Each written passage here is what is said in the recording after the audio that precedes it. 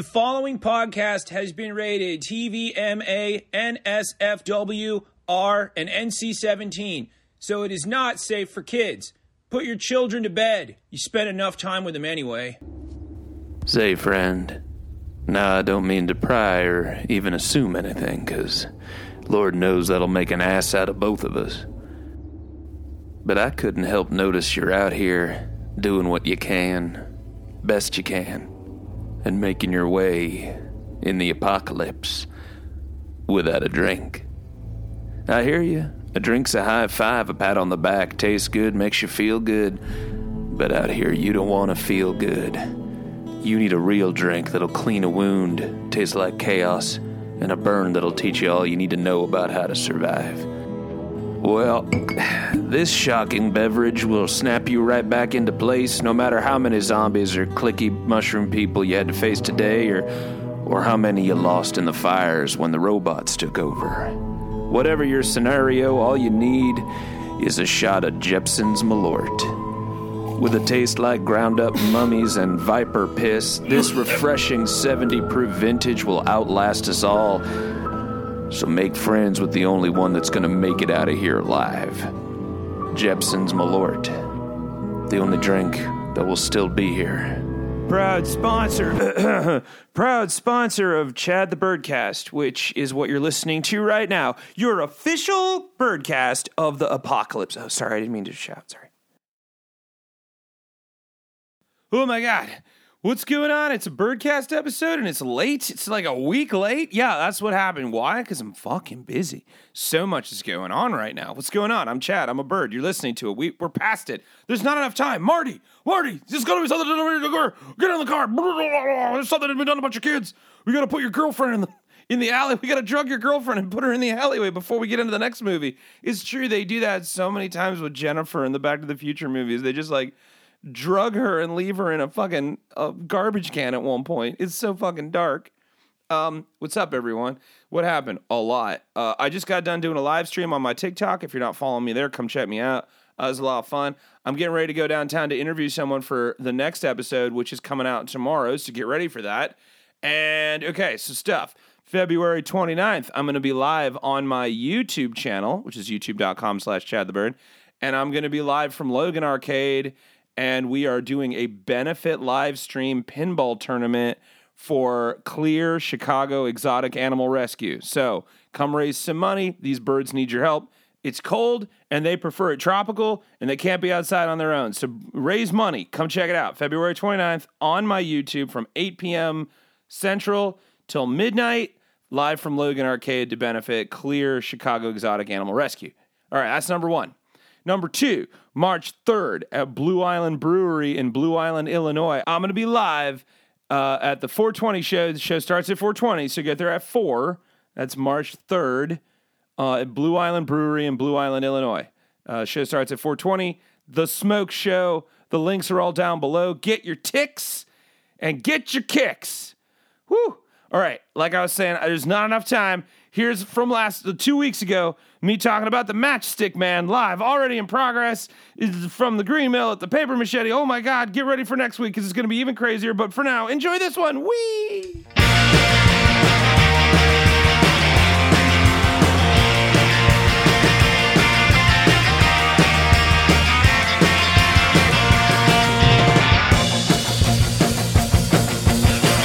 can't promise that you like me, it could go downhill. I can't promise that you love me, but you probably will. I can't promise if you ever. Humans! You got a lot of stuff going on. I don't think that's a bold claim. If you didn't, you would not have the Container Store. And I would not get unreasonably excited when you go in there. And I get it, man. I, too, have felt the intoxicating wash of potential organization whence against protest and general grumblage. We have to go in there. I just wanted to go to Epic Burger and cruise Best Buy for a light graze across the newest games I can't afford. Fooling myself into thinking that maybe that today is the day that there is a special. And then we enter its clinical atmosphere because it was right next door. We also got to check out the deals at Home Goods, even though the fuck we even need a woven seagrass basket for pillows. Pillows don't need a place. They have a home. It's in the bed, they live in the bed, they vacation on the floor. As it has been, as it shall be.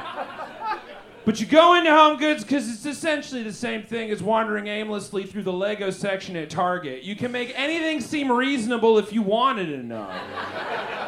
And once you've made the lap past CB2 in the world market, there it is. And there you might as well be like hyped and not be hypocritical. It's just go in and find something, right? After you've wandered through all of the different mall places. It's not hypocritical. It is hypocritical. It's like, because like, here's the thing. You wandered through a Williams-Sonoma like you can afford that shit. And then you walk in, there's so many options of stuff receptacles. It rewires your brain into rethinking your life because maybe you've been doing it wrong. Maybe you need a series of rattan cane hinged boxes because they'd be perfect to put your coasters in. This is the sign, the moment, the realization that you got a lot going on because you don't need to hide your coasters. It's fine. You're not going to be questioned by the normal police for having coasters in full view of guests. But like, it's kind of nice to have an enclosure to put them in, to honor them, to give them their place. And in life, as I have learned, as I have watched you all throw out your trash into the trash below the telephone wire where I do my thing, organization is nice. There's peace in repetitive, organized movement in life because everyone else is either being a dick or losing their minds or both. It doesn't have to be that you Marie Kondoed your place, tossing out shit that doesn't spark joy, though it does help. Because like if it's not pretty, not useful, or not both, then it's next year's white elephant swap. One human's trash is another human's thoughtful and expensive gift. Things have uses, it's not in question. It's what use it is to you. That is the core of an organized momentum. And sometimes it's not even stuff. Sometimes it's just doing something. Cleaning baseboards, throwing out old pens, tightening screws. Like any screw you can find in your place. Makes you feel like you're a crewman on a sea voyage. Meticulous living seems to be a great piece for you humans. And if you don't believe me, did you do your Wordle today? There's no cash prize at the end, man. You're only competing against yourself. And it's a meditative state, and that's nice. I don't know if you've been watching the news, but like organized, meditative, peaceful states sure sound nice in the chaotic void because everybody else either being a dick or losing their minds or both. None of it is sparking joy. And after some time in a meditative state, you get to step back and look at where you're at, what you have done, and how it's all going. And holy shit, you might have built something awesome. And that is why some humans build shit out of matches. First off, some of you born in a post-AOL world might be wondering, what is a match? And I'm glad you asked that, because like I've been watching you throw shit out, humans, and even though you got lighters, butane torches, and those long-necked scary ones that look like a robot giraffe with a taser for a face, matches are still a thing. In a simpler time, they were all you had to get the fire going. Earliest I could find while digging through the trash that is the internet. Googling is what we call it. But it's dumpster diving without Febreze. They go back to China, AD 577, where impoverished court ladies used wooden sticks coated in sulfur called light-bringing slaves or fire-inch sticks. And except that was all in Chinese, which probably sounded way cooler. After that, it was all chemicals and creativity, but like I was saying, keeping at it and organizing, eventually the English chemist John Walker accidentally invented the friction match while trying to figure out the friction match. He called it Lucifer. And it lit a fire under the public's tobacco smoke and ash, leading to an increase in smoking tobacco and also people accidentally lighting themselves on fire. It also gives off a nasty smell, leading to the warning label, quote, persons whose lungs are delicate should by no means use lucifers. So, all you Home Depot dads cracking wise about matches having warning labels, take note, you humans have always been this stupid. Flash, watch out, forward to 1845. Austrian chemist Anton Schroeder von Christelli figures out red phosphorus and we get the safety match that doesn't blow up in your face, which was a major human achievement. Simple moves, humans, you'll set the world on fire. Safely. Speaking of achievements, flash safely forward to 1951. When Sir Hugh Beaver, managing director of the Guinness Brewery, yes, that Guinness, my goodness, got in an argument on a shooting party about which game bird is the fastest in Europe, and this Monty Python-esque argument bit gave Hugh the idea that maybe there should be a book around to look that shit up. And in 1954, he commissioned a fact-finding agency run by twin brothers Norris and Ross to compile what would from then on be known as the Guinness Book of World Records. There, I just gave you trivia answers for days. Don't fuck it up.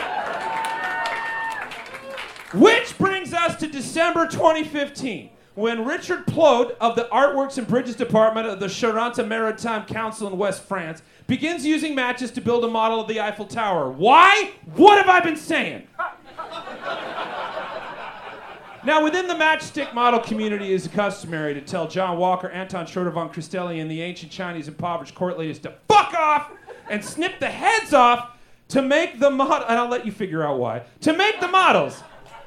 Much like Richard Plot told his friends to do, we're moving on. They were like, yo, Richard, so soleil, you nerd. And he was like, no, je suis occupé. And then went back to meticulously gluing headless matches together to create a scale model of the Eiffel Tower. Meticulous, small moves, meditative piece. You writing this down? He finally completed his project on December 27, 2023, which was the 100th anniversary of French engineer Gustave Eiffel's death. Did he plan it? Probably. We're taking our time.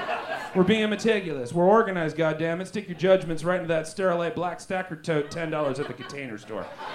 After 4,200 hours with 706 it's like 700, I'm gonna do the math, hang on. Scabbity. 706,900 matches and 50 pounds of glue because he was being meticulous. His matchstick Eiffel Tower stood 20 feet tall, and he figured, Madre, after all this time, laying my life stick by stick, this has to be the tallest. If only there was someone I could call and tell them. Thankfully, back in the day, Sir Hugh Beaver got in a fucking comedy sketch about it with his shooting buddies, and such a book was made. The Guinness World Record Committee checked it out, and on January 30th, 2024, after 8 years of repetitive, organized movement against the chaos of the world, they rejected his 24-foot-tall matchstick house because he did not use commercially available matches. Oh, you guys want some tea? Turns out, the way the Guinness Book works is they got standards.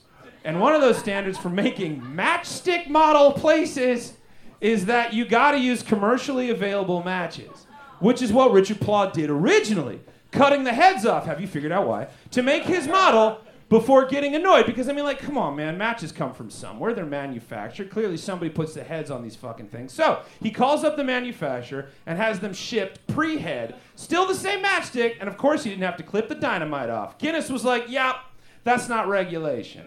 Questioning his matchstick usage like a lot of you are questioning the metaphors I chose to get us here. See, the original guidelines that the matches had to be used and they had to look like matches, them's the rules, go quiet about it, you peen. And yet,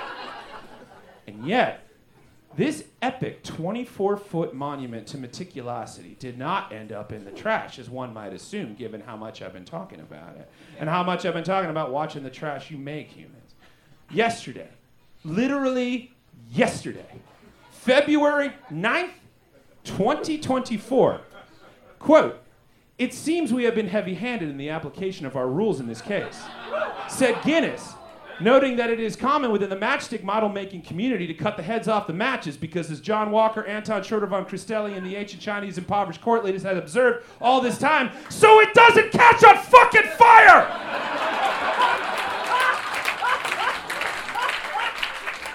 Reversing the decision, Guinness announced yesterday, quote, "We are therefore very happy to award Richard with the Guinness World Record title and have corrected some inconsistencies within our rules, which now allows matchsticks to be snipped and shaped as the modelers see fit. And after 8 meticulous years of meditative organizational pace, Richard Plot has officially built not just the tallest Eiffel structure, the tallest matchstick structure ever recorded." Humans, take note. Anything is reasonable if you want it enough. There's peace and repetition. Organization is fucking nice. So, while the world figures its shit out, hopefully, maybe, possibly, you humans can just take your time to build something awesome, hour by hour, stick by stick, and make sure it doesn't burn your fucking house down. Also, fuck the Guinness Book of World Records. Build your own matchstick house however you want. I love you. Good night. Special thanks to the Barracudas for their kick-ass song Promises. That's taking us out on the back end. Thank you to Jepson's Malort for sponsoring me. Thank you to Zach Manselbo for recording me. Thank you to you for listening to me. Get ready for next week because it's going to be even weirder. But thank you for waiting on me to get this one going. Oh, man, so much going on right now. February 29th, live on my YouTube. March 3rd, live from Blue Island Brewery. Maybe I'll do a show in your living room if you need something to do. Just get some chips. I'll be there. I work for chips. Nailed it.